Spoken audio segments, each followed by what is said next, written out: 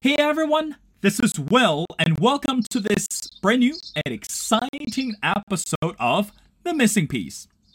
Now, as a Christian myself, since I gave my life to Christ, now one message I remember clearly the day I was born again. We always believe that the message of Christianity is supposed to serve the purpose of unification. Over the years that I travel extensively across the continent, that whenever I get the chance to meet the brothers and sisters in Christ, we always talk about the goodness and the blessing of God. However, for some parts of the world today, religion plays such a significant role, but meanwhile, based on the recent article that in the country of Ethiopia, Christianity seems to facing more obstacles than ever. It's instead of unifying the country and the people, according to some authors, that the religion of Christianity, it's actually tearing the country apart. So that's why today it's my great honor to invite Andrew Decort, and Andrew holds a doctorate in religious and practical ethics from the University of Chicago. He has taught ethics, public theology, and Ethiopian studies at Wheaton College. And most importantly, he's the author of the forthcoming book, Why Pray? 7 Practices for Flourishing on the Edge of Faith. And we're going to talk to Andrew about his book and the article. Andrew, welcome to The Missing Piece. Absolutely delighted to be here, Will. Thanks for having me on. You're welcome, Andrew. Now, again, initially when I discovered you, because this amazing article, and also it's so interesting, as I mentioned before, that we need to talk about. Your article is entitled, Christian Nationalism is Tearing Ethiopian Apart. Just by reading this article, as I mentioned before, we know Christianity is supposed to be a mechanism to unify people, across the continent. Given the fact that today, all kinds of religious affiliations are trying to bring the message of hope and the message of unification, unity to the believers. Can you tell us what is happening today in the country of Ethiopia, and why would you entitle this article that Christian nationalism is actually dividing this country up? Can you tell us a little bit more? Thanks, Will. It's a complex question, and it requires great humility. I want to start by saying that this was a short article. It was actually 1,000 words longer than the editor wanted it to be, but still a short article, and I cut a lot out. So we need to be aware of oversimplification and generalization. I want to say that for starters. You mentioned that I'm an ethicist, and ethics is about the study of good and evil. It's about the study of what we love and what we should resist. And so ethics really goes to the heart of human nature. And we see throughout history, we see today, and we see in ourselves that human beings are hungry for power.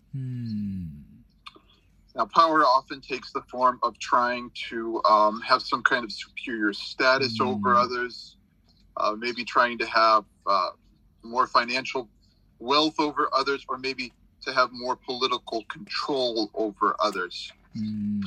And when we look back on the Christian movement, Will, we see for the first 300 years of the Jesus movement that Christians were persecuted, they were marginalized, they were insulted. They were very much a critical, marginal movement in the Roman Empire, challenging power. Why? Because Jesus said, take up your cross and follow me. This was a very paradoxical invitation, because we know that the cross was a symbol of execution in the Roman Empire. It was a symbol of the loss of power. But getting into the 4th century, we saw Emperor Constantine officially converted the empire to Christianity, and he very cleverly turned the cross into a military symbol. This would appear on Roman shields and on Roman flags. And very quickly, Christianity was colonized, it was co-opted, was corrupted into a tool of power for the Roman Empire. Now we see something very similar happening in Ethiopia. Ethiopia converted to Christianity right around the time of Emperor Constantine. And we can't get into all of the historical details here. I try to lay out some of it in my article. But I think that this is important. The first emperor who converted Ethiopia to Christianity previously claimed to be the son of the war god Maharem. This was a South Arabian god of war. After he converted, he claimed to be the servant of Christ. But if you compare the inscriptions and documents from this king before he converted and after he converted, the pattern is very clear. Christianity was being used as an instrument of power and conquest, just like we see in Rome with Emperor Constantine. And throughout the centuries, this pattern of using Christianity to try to mobilize power has continued. We've seen this in the Ethiopian Orthodox Church. This is one of the most ancient traditions of Christianity in the entire world, and very, very central to Ethiopian identity. But in the last 100 years or so, we've seen the rise of the evangelical or Pentecostal movement in Ethiopia. This is a complicated story. I talk about it in my article. But in the last 4 years, with the new Prime Minister, Abiy Ahmed, who is himself a Pentecostal, we see evangelical Christianity entering into the public sphere and increasingly gaining prominence and access to power. Now, we know, Will, that power tears apart. Power is competitive. That's right. It's a zero-sum game. What can I get from you? How can I stand on you to get what I want? It creates suspicion. It creates hostility. It creates violence. And that's what we're seeing in Ethiopia today. We're seeing civil war. Ethiopia has the largest number of internally displaced people in the world, over 5 million. We're seeing 1 million of our Ethiopian sisters and brothers in famine. That means they don't have food to eat, and many are starving to death. We're seeing a very grave crisis, and a lot of this is being wrapped up in religious language that God is somehow creating a revival in Ethiopia that's going to restore the country's greatness through this leader, the prime minister, and those who are around him and who are loyal to him. And this is why we see Christian nationalism tearing Ethiopia apart rather than unifying. We know that the message of unity, in the New Testament is actually very rooted in diversity. The book of Revelation says every tribe, tongue, nation, and people joins in the Song of the Lamb. Paul says that there's no longer Jew or Gentile, slave or free, but all are one in Christ. The body of Christ is not one part. It is a body with many functions. Paul is very clear about this. So what we're seeing here is not the flourishing of the diversity of the Christian community for the common good, but we're increasingly seeing grabs for power that are rooted in this imperial history. And again, my article was too short, but what I am suggesting is we need to return to the prophetic tradition of Christianity, the Hebrew prophets as well, and also the best teachings of Prophet Muhammad in the Quran, and the best teachings of the democratic tradition. We need to return to this vision of the equal dignity of each person as a neighbor made in the image of God, and thus create an inclusive, pluralistic society under the rule of law in which the diversity of Ethiopia's people can flourish. And this means taking up our cross, like Jesus said, surrendering that hunger for power and following Jesus together with our Orthodox sisters and brothers, together with our Pentecostal sisters and brothers, together with our Muslim sisters and brothers, together with our non-religious sisters and brothers, for the sake of what Paul calls the common good. You know, Andrew, it's so interesting that on one hand, I agree with you that because when it comes to the word power, now, I guess people are hungry for power, in all capacity. People will love to have power in their hands so that they're able to exercise all sorts of power in order to make decisions or in order to create influence or impact, either negative or positive, over others. But meanwhile, again, I want to draw something back to the article. Andrew, this is something you wrote. It stood out in a magnificent way. It says, based on the estimation, 98% of Ethiopians say religion is very important to them. And, we always say, I guess among many countries in Africa, religion has always been very important and significant for the citizens. But based on what you said, if the current leader is using the religion trying to control over the citizens, what is the real purpose of being religious in Ethiopia today? So in other words, if we know that the government or the leader is only using religion as excuse to protect itself or to protect the power, how does that build credibility among the citizens? Don't you think that this is such a mechanism to distort the meaning of religion in a sense? How would you explain that? Yeah, power always distorts religion, Will. It always twists religion and corrupts religion. We see that all throughout history. We see that in the United States. We see that in Ethiopia. We see that in Russia today. Power turns religion into a tool, into a servant of the state for the sake of status, control, legitimacy, etc. And here I want to make an important distinction, Will. Christian nationalism turns Christian faith into a servant of the state. Christian patriotism embraces Christianity in service for others, whether that means affirming just policies of the state or critiquing unjust policies of the state. One is a servant to the state, one is a servant to Christ, whether that means affirmation or critique of the state. Excuse me.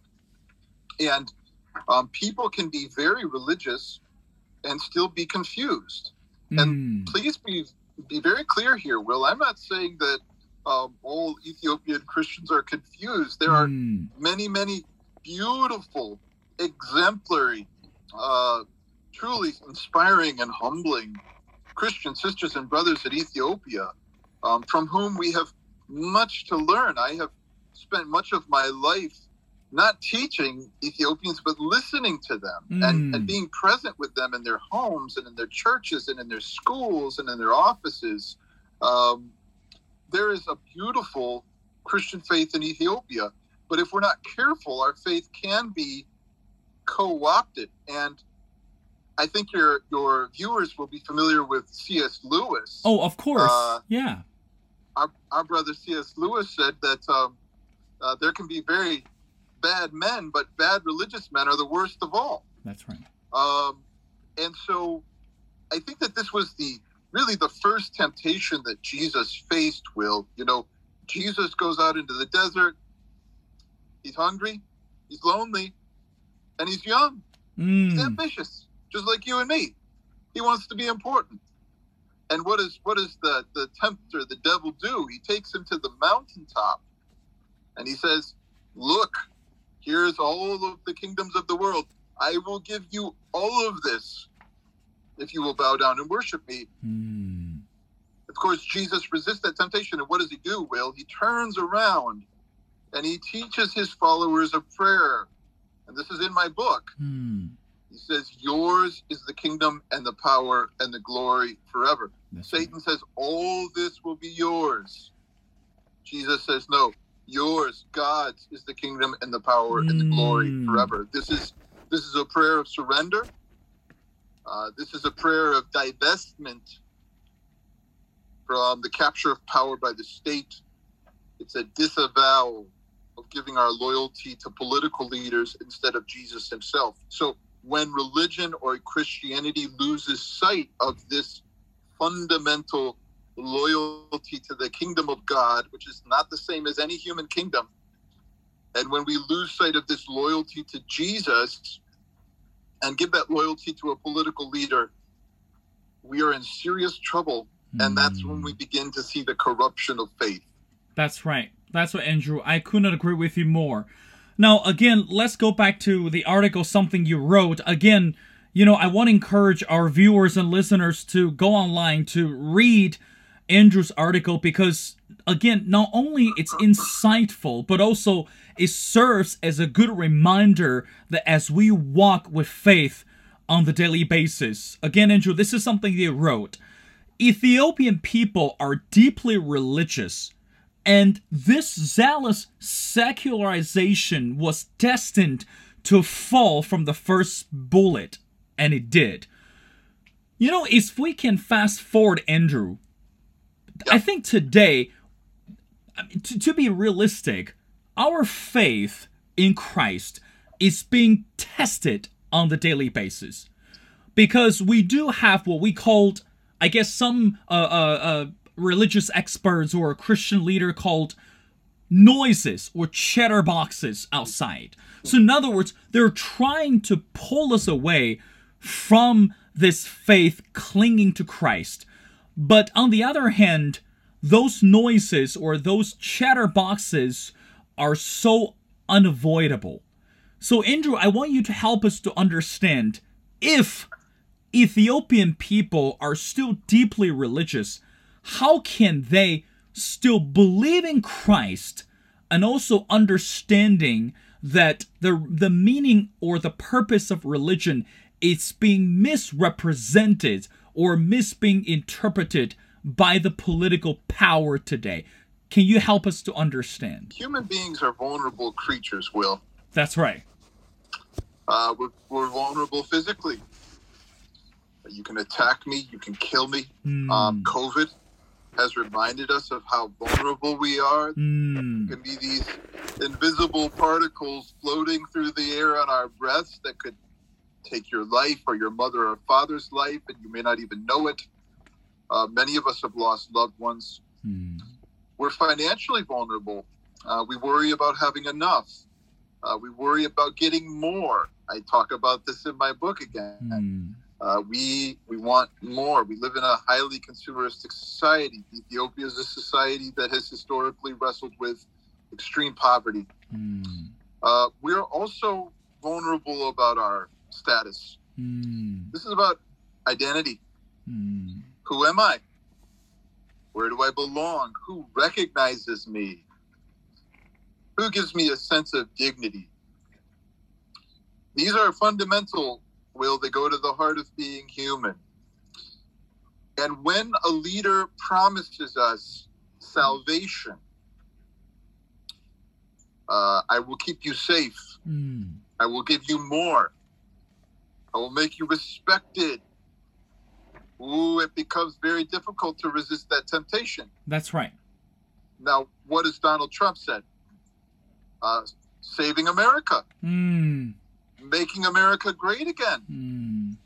This is a promise that we human beings love. Ooh, he's going to keep me safe. Ooh, he's going to make me wealthy. Oh, he's going to make me important. Let me get behind that. Now, I say in my article that Abiy Ahmed, the Prime Minister of Ethiopia, follows the prosperity gospel. This is a very powerful and popular teaching in the United States, in Ethiopia, in Africa, or in Asia, many, many places in the world. And it says, if you follow your leader and you don't ask questions, you will be healthy, wealthy, and you will win. We humans are vulnerable to these desires, Will. And so it's no surprise that as vulnerable creatures, we're very, very susceptible to temptation when our leaders start promising promising us salvation. And this is where we, as followers of Jesus, need to remember that our salvation is found in Jesus alone, not in any political leader and the power or the money or the status that they can offer us. But if we're not careful, we'll say, I'm afraid.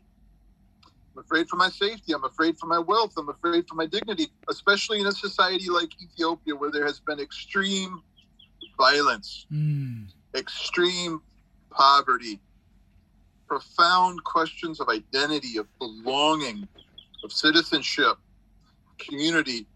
People can very, very easily say, well, if this leader promises me that I'll be safe, that I'll be wealthier, that I'll have more status, it's very hard to resist. So this requires a kind of laser sharp focus on the centrality of Jesus as our Savior. There is no other name under heaven and earth by which we must be saved. That's right. The New Testament says. So this is how I see it. You know, Andrew, again, as a believer myself, and we know that in the Bible that Jesus warned us many times, and of course throughout the Old Testament as well, not to idolize or worship any false god. So in other words, again, going back to what you said regarding any leaders in the US or across the continent, that once we abandon the belief that God supposed to be the center of our life, or is God supposed to be the ultimate decision maker for our life, once we've relinquished the idea, everything within our lives is gonna become worse and worse. I'm not saying that because God is Harry Potter. I'm not saying God is looking forward to seeing our vulnerability. It's because that He's saddened by our human incapability, or saddened by our human distraught, But anyway, but also, Andrew, in the article you mentioned, the year of 2018 represented a major turning point in Ethiopia's religious history and public life. Can you help us to understand what exactly happened in 2018, and why was that a major turning point in terms of religious history and the public life? And then we're going to get to the chance to talk about your upcoming new book. So go ahead. In 2014, we began to see very, very serious protest movements in Ethiopia against the repressive nature of the Ethiopian government. It was called the Ethiopian People's Revolutionary Democratic Front. It's a long name, EPRDF. These were very serious public protests against injustice, against violence, against mass arrests. And unfortunately, what we saw was that the government clamped down even more. We saw thousands of people getting killed, tens of thousands of people being jailed. I can tell you, Will, that I have never lived in a country where the people were so afraid of their own governments. This was very heartbreaking. We saw nationwide states of emergency in Ethiopia. It was a very dire situation. We began to fear that civil war was coming. We began to fear that something like the Rwandan genocide may be coming. These protests got so severe that the prime minister, his name is Haile Mariam Desalegn, he resigned. And a new prime minister was appointed by the then Ethiopian government. And his name was Abiy. I already mentioned him. Now, Abiy was pretty unique because he was the first evangelical ruler of Ethiopia.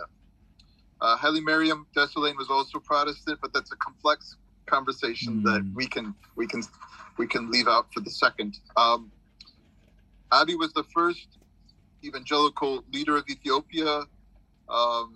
He's an Oromo leader. This is the largest ethnic group in Ethiopia. And there are serious questions about Oromo identity in Ethiopia. To make a long story short, many people began to look towards Abiy as a kind of savior for the nation. We've already been talking about this. People said, save our country. He was called the new Moses. He was called the new David. Abiy himself announced himself as the 7th king of Ethiopia. Now, again, this is all about context, but what he was kind of alluding to there was that he was the new kind of ruler of the Ethiopian empire that would restore Ethiopia's greatness. Now, I just mentioned that when we feel vulnerability, we can fall prey to seduction. Abiy made lots of promises to make Ethiopia prosperous. I mentioned he's a prosperity gospel follower. He promised to unify the country. He promised many things, and many people became very, very excited. And Abiy, it was called Abiy mania, Will, this kind of ecstatic, overwhelming optimism about what this leader could do for Ethiopia and its future. And what began to unfold was we saw that the country started following the old patterns of the previous regime, increasing authoritarian patterns, the elevation of extremist religious leaders who were giving genocidal speeches, Will, calling their ethnic enemies demons, weeds, cancers, dogs. Now, Will, we know where this language goes. It goes towards genocidal violence. That's happened right. In Rwanda. It happened in Bosnia. It happened in many contexts. This is what history teaches us. There's no surprise here. And this is what we see happening in Ethiopia today. So this man who was kind of elevated in 2018 as a savior figure for Ethiopia has increasingly become, I'm sad to say, a dictator in Ethiopia again. And in the name of unity, we see the country being torn apart as extremist voices are elevated, violence increases, civil wars happening. Many, many millions of people have lost their homes. So this is a decisive turning point, Will. We don't know how long it will last. I do not believe in violent revolution, to be very clear. I believe in democratic governments and election. But we don't know how long this will last, and the future is very concerning right now. But this started unfolding. It didn't start, but it began to really develop in 2018. And this will be a time that historians will study for a long time to come. And I think, Andrew, you're right, because, again, if we look at the word democracy today, it doesn't just mean giving the power back to people, but also to find a way to allow religion, social agenda, political changes, all these key elements coexist at the same time without interrupting one another or without causing innocent lives, to be the sacrifice of the end result. Now, Andrew, again, I know you're very busy, but I'm very interested in talking about your forthcoming new book. It's called Why Pray? 7 Practices for Flourishing on the Edge of Faith. Now, can you help us to understand? I mean, as a Christian myself, Andrew, I want to be honest, I pray on the daily basis. And I know I pray to the Father and the Son and the Holy Ghost. And I know that people, regardless what religious background that you're coming from, we all pray in the middle of the crisis. And we all pray, for our family members and for our future, etc. But what is your purpose to write this book, even to say 7 practices for flourishing on the edge of faith? Can you tell us a little bit about your book? Many thanks, Will. Many thanks. I think that this conversation has contextualized the heart of this book. Christianity is in crisis in the United States and in Ethiopia, in Russia, in Ukraine, and in other contexts. Many people are asking, is there anything left? Or is it all political? Is it all identitarian? Is it about being white? Is it about being from some ethnic group? Is it about power? And I wanted to write a book that would introduce people to a vision of faith rooted in Jesus that shows a different and better way. And this book is rooted in the prayer of Jesus, Will. And I try to unpack why I think that this prayer is so brilliant and goes to the very heart of Jesus' spirituality and shows us a pathway to a mature human flourishing in which we can be fully alive as human persons in our world. And let me try to outline it for you really, really quickly. Jesus taught a prayer to a wildly diverse crowd of people at the very beginning of his public movement. Well, we had people from urban centers and from rural places. We had people who were demonized, who were physically sick and disabled. We had men and women. We had locals and foreigners. Everybody was there.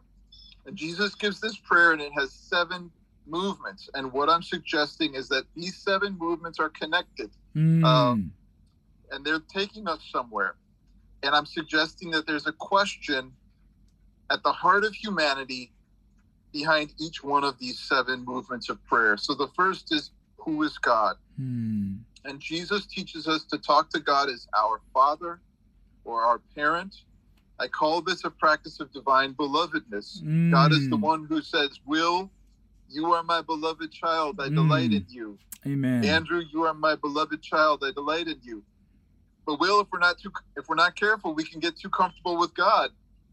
And so Jesus takes us to the next question: how should we talk about God? And he teaches us to pray, hallowed be your name. I call this a practice of radical reverence. And I show all throughout the Bible that humans ask to know God's name. That's right. And God doesn't give a name. In fact, he says, my name is beyond understanding. Right. And we see people falling on their faces to the dust. We see people being reconciled with their enemies. We see people learning that they cannot control God. They learn radical reverence. But if we're not careful, Will, radical reverence can make us passive and only deconstruct false religion. So the next question is, what do you want? And Jesus teaches us to pray, your kingdom come on earth. That's right. I call this a practice of prophetic imagination. This is the work of the kingdom of God. And the kingdom in Jesus' teaching, it really has 5 markers. I describe them in terms of countercultural love, a mutual relationship, not relationships of hierarchy, but mutual, equitable relationship,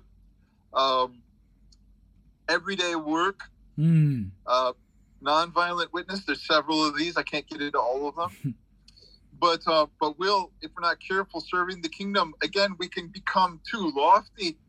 We can think that we're going to build the kingdom and that we're messiahs. We're not. That's right. So Jesus takes us to another question: how much is enough? And he teaches us to pray, give us today our daily bread. Our daily bread is enough. That's right. Now, this is a practice of radical trust. I call it a practice of subversive simplicity. It leads to trust. It leads to empathy. It leads to interdependent living. But if we're not careful, Will, we think that we're all sitting around a happy table and everything's fine, but we know that that's not true. That's right. So Jesus asks next, how do we begin again? He teaches us, forgive us our sins as we forgive others. Forgiveness is how we begin again when we hurt each other. That's right. And I believe that forgiveness is the choice to prioritize people over pain. It's the choice to let go of failure and to hold on to the other person as a precious child of God, as a beloved neighbor. And so Jesus launches a global movement, Will, of forgiveness. Jesus' final words to his disciples says, if you forgive anyone their sins are forgiven. That's right. And he tells them to go out across the whole world and launch this global network of forgiveness. But Will, as you know, forgiveness doesn't solve all of our problems. If we're not careful, it can kind of sugarcoat our problems and not get to the roots of our aggression. So the next question that Jesus asks is, can violence save us? And Jesus teaches us to pray, don't lead us into temptation, but deliver us from evil. Now, Will, if you study the Gospels, temptation in the teachings of Jesus really has to do with the use of violence. We see this in the Garden of Gethsemane, where Jesus tells Peter, watch and pray so you don't fall into temptation. And what was the temptation? It was to use violence to try to protect Jesus, to try to save the Savior. And of course, we see that Peter falls for this temptation. That's right. He wasn't ready. He tries to use violence to save the Savior, and it doesn't work. In fact, Jesus ends up healing the ear of Malchus, the man that Peter had tried to behead. But Jesus gives us this practice that I call premeditated nonviolence. Get ready for high stress. Trouble is coming. Conflict is coming. So get ready now and prepare when you're in those high stress situations so you can stay calm, so you can stay centered, so you can stay peaceful and make peace in these situations. I call this sticking the landing, using that gymnastic metaphor. But there's one last movement of this prayer, Will. Who gets the power and prestige? You know, Will, we can follow Jesus. We can love the kingdom of God. We can reverence his name. We can enjoy daily bread. We can forgive each other. We can become nonviolent, but we can still think that it's all about us and our ego. Can't we? And so Jesus teaches us to pray, yours is the kingdom and the power and the glory forever. I call this a practice of ultimate surrender. Now, Will, you know, we want to be important people, don't we? We want to be influential. That's right. You know, one of the most famous business books in recent years was called Good to Great. We want to be great. That's right. Make America great again. Make Ethiopia great again. Make Andrew great again. Build a kingdom. Get that glory. We call it prestige, status, clout, popularity, likes, virality. We like winning. Jesus teaches us to let go of this, to surrender it, to say, nope, it's not mine. Kingdom, not mine. Power, not mine. Glory, not mine. It's yours. And I believe that this practice leads us into surrender, that we don't have to face losing anything, Will. I have nothing to prove and I have nothing to lose because I've already given it to God. And so whether you take my life or you insult me, I'm okay. And this takes us back to the beginning, because when we say yours, we're saying it to the one who calls us beloved, to our Father. So that's what my book is all about, Will. I think, Andrew, you know, on one side, it's so uplifting. Again, I have to say that for so many years that when we pray according to the Lord's Prayer, I guess most of us, we have never approached the prayer this way.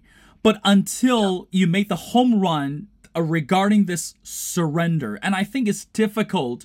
You know, one minister that I listened to before, it says, too often we tend to play the role of God. So in other words, we would love to, how can I say, over-empower ourselves, and so that we are trying to prove that we are capable of handling God's mission.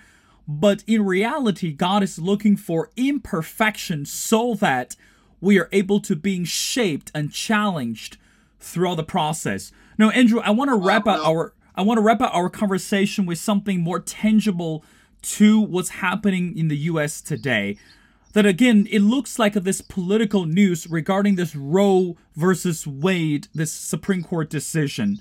Again, I don't have time to get to this this political debate or this political historical how can I say controversy.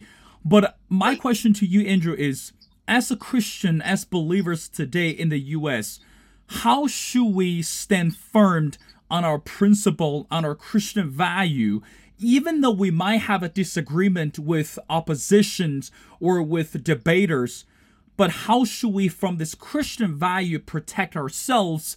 Again, going back to your book, be more practical when we are trying to flourish on the edge of faith. I would say that we need to be pro-life from womb to tomb. Babies should be safe in their mother's wombs, but babies should be safe when they come out of their mother's wombs. Do they have food to eat? Do they have a place to live? Do they have health care? Do they have access to justice? Are their mothers safe?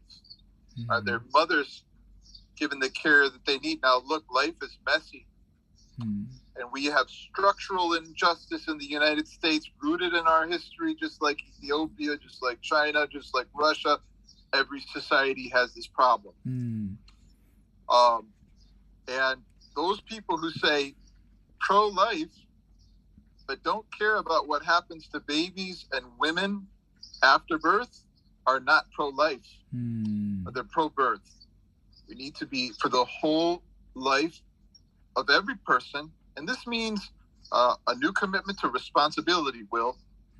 This means a new commitment to public policy that serves the holistic needs of the human person, of the human family, of the community, especially in the midst of poverty, injustice. Of course, we could get into the complexity of rape cases, but we need to be able to deal with this and care for the well-being of our sisters who have been abused and treated in a horrific manner. So if we're only trying to score political points, Will, we're not flourishing. We're not fully alive. We're not blooming and blossoming.